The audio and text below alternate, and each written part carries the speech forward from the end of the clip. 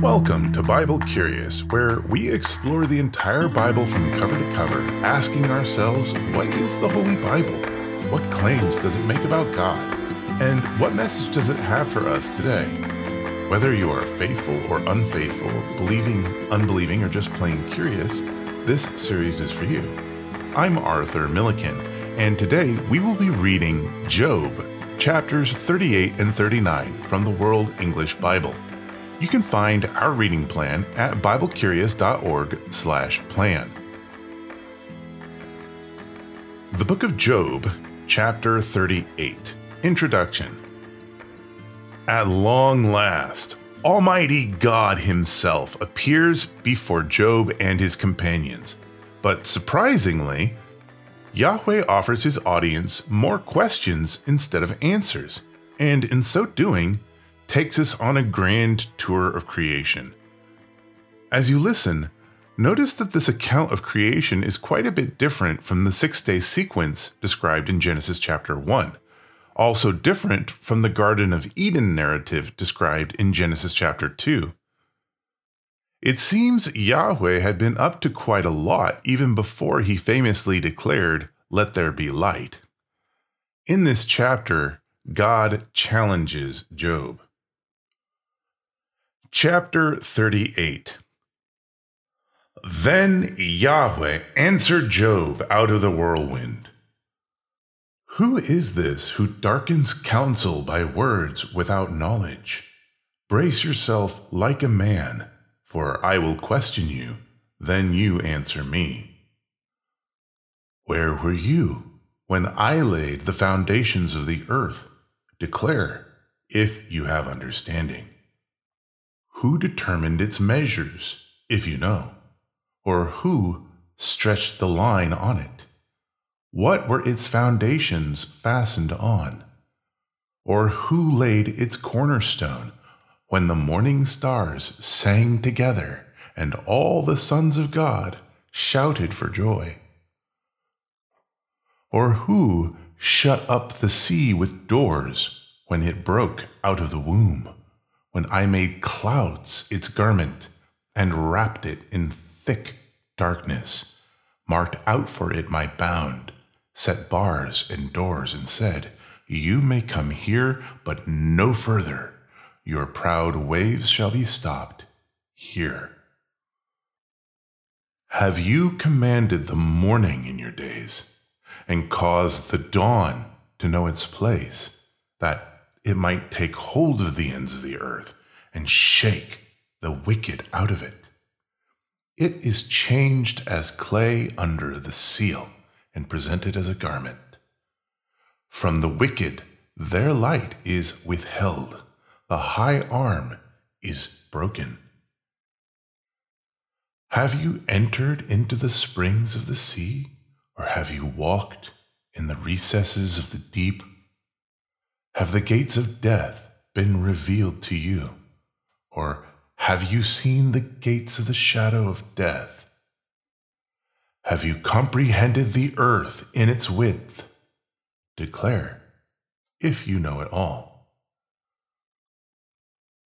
What is the way to the dwelling of light? As for darkness, where is its place, that you should take it to its bound? That you should discern the paths to its house? Surely you know, for you were born then, and the numbers of your days is great. Have you entered the storehouses of the snow, or have you seen the storehouses of the hail, which I have reserved against the time of trouble, against the day of battle and war? By what way is the lightning distributed, or the east wind scattered on the earth? Who has cut a channel for the floodwater, or the path for the thunderstorm, to cause it to rain on a land where there is no man, on the wilderness in which there is no man, to satisfy the waste and desolate ground, to cause the tender grass to grow? Does the rain have a father? Or who fathers the drops of dew? Whose womb did the ice come out of?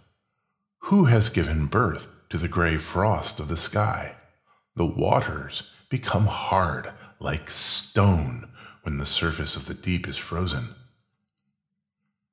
Can you bind the cluster of the Pleiades or loosen the cords of Orion?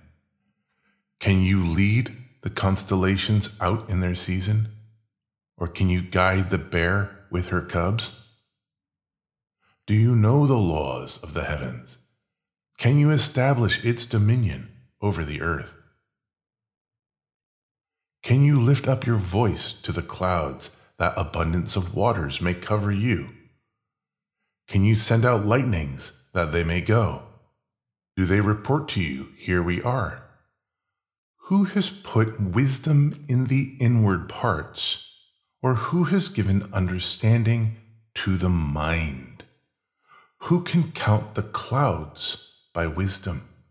Or who can pour out the containers of the sky when the dust runs into a mass and the clods of earth stick together?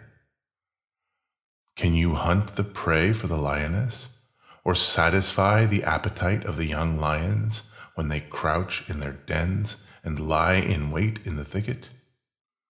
Who provides for the raven his prey when his young ones cry to God and wander for lack of food? Yahweh's response to Job consists of poetry, metaphor, and prophecy. He begins by comparing his construction of the earth to a carpenter's construction of a building. Where were you when I laid the foundations of the earth? Declare if you have understanding. Who determined its measures if you know, or who stretched the line on it? What were its foundations fastened on, or who laid its cornerstone? When the morning stars sang together and all the sons of God shouted for joy. This poetic metaphor about a cornerstone foundation will be repeated centuries later in the prophecy of Isaiah chapter 28, predicting the advent of Christ. Therefore, the Lord Yahweh says, Behold, I lay in Zion for a foundation a stone, a tried stone, a precious cornerstone of a sure foundation. He who believes shall not act hastily. I will make justice the measuring line and righteousness the plumb line. This cornerstone mentioned by Yahweh in both of these prophecies is none other than Jesus Christ, the carpenter, as confirmed in the New Testament in Paul's letter to the Ephesians chapter 2. You are fellow citizens with the saints and of the household of God, being built on the foundation of the apostles and prophets, Christ Jesus himself being the chief cornerstone, in whom the whole building, fitted together, grows into a holy temple in the Lord. In the rest of this chapter, Yahweh's line of questioning covers many of nature's mysteries, some of which have already been fulfilled by modern man, and some of which have not yet been fulfilled. For example, can you envision deep-sea diving, modern medicine, and earth science in the following verses? Have you entered into the springs of the sea, or have you walked in the recesses of the deep? Have the gates of death been revealed to you, or have you seen the gates of the shadow of death? Have you comprehended the earth in its width? Declare if you know it all. Genesis chapter 1 verse 28 clearly states God's mission for humanity. God blessed them. God said to them, Be fruitful, multiply, fill the earth, and subdue it. Have dominion over the fish of the sea, over the birds of the sky, and over every living thing that moves on the earth. Job might be weary of mankind's relationship with God, but this story is only just getting started. The Book of Job, chapter 39. Introduction. Yahweh continues to remind Job that mankind is still far short of achieving God's original commandment to have dominion over the fish of the sea, over the birds of the sky, and over every living thing that moves on the earth. He directs our attention to the mountain goat, the wild donkey, the ostrich, and the warhorse, as well as beasts more exotic than these, revealing himself as a tender, expert caretaker of the wild and a true lover of Mother Nature. In this chapter, God speaks of his creation. Chapter 39. Do you know the time when the mountain goats give birth? Do you watch when the doe bears fawns? Can you count the months that they fulfill? Or do you know the time when they give birth? They bow themselves, they bear their young, they end their labor pains. Their young ones become strong. They grow up in the open field, they go out and don't return again.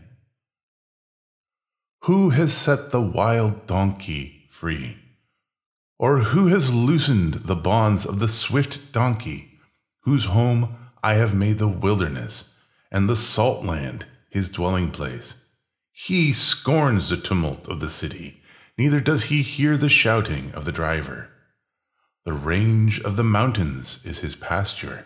He searches after every green thing. Will the wild ox be content to serve you, or will he stay by your feeding trough? Can you hold the wild ox in the furrow with his harness, or will he till the valleys after you? Will you trust him because his strength is great, or will you leave to him your labor?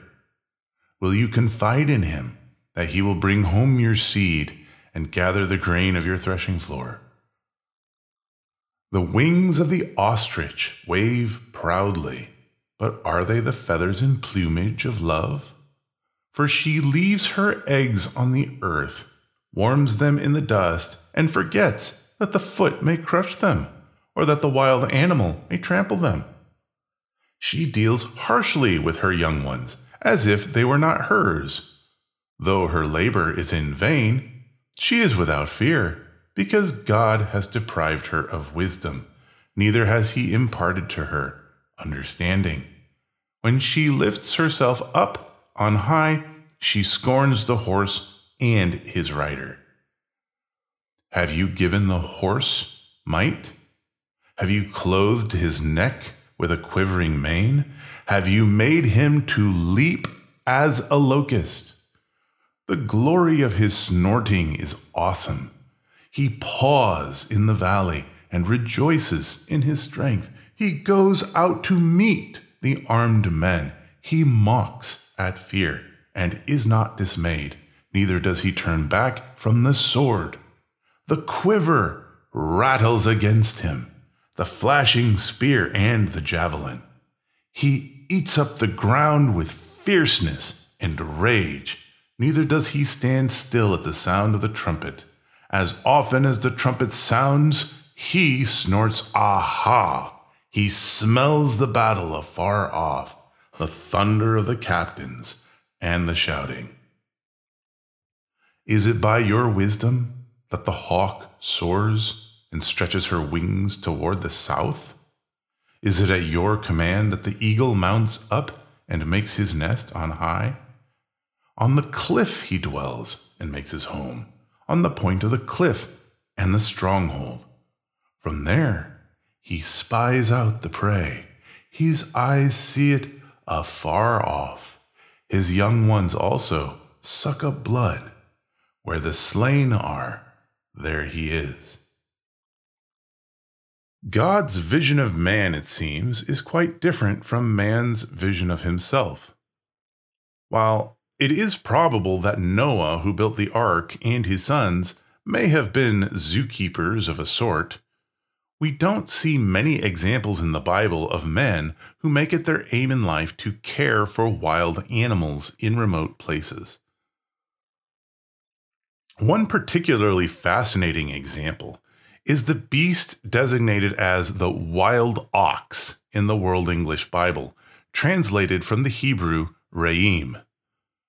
When the Greek-speaking rabbis of the 3rd century BC translated the Old Testament from Hebrew into Greek, they used the word monokeros, which means unicorn. Here's how the same passage sounds in the King James Bible. Will the unicorn be willing to serve thee, or abide by thy crib? Canst thou bind the unicorn with his band in the furrow? Or will he harrow the valleys after thee? Wilt thou trust him because his strength is great, or wilt thou leave thy labor to him? Could this re'im have been a rhinoceros, or was it some other single-horned beast which has since been lost to extinction? Also interesting is how God describes the warhorse, because mounted cavalry weren't prevalent during the time of Job. The powerful Egyptian empire used horses to pull chariots, but those horses were not large or strong enough to support a mounted archer. But God asks, have you given the horse might? Have you clothed his neck with a quivering mane?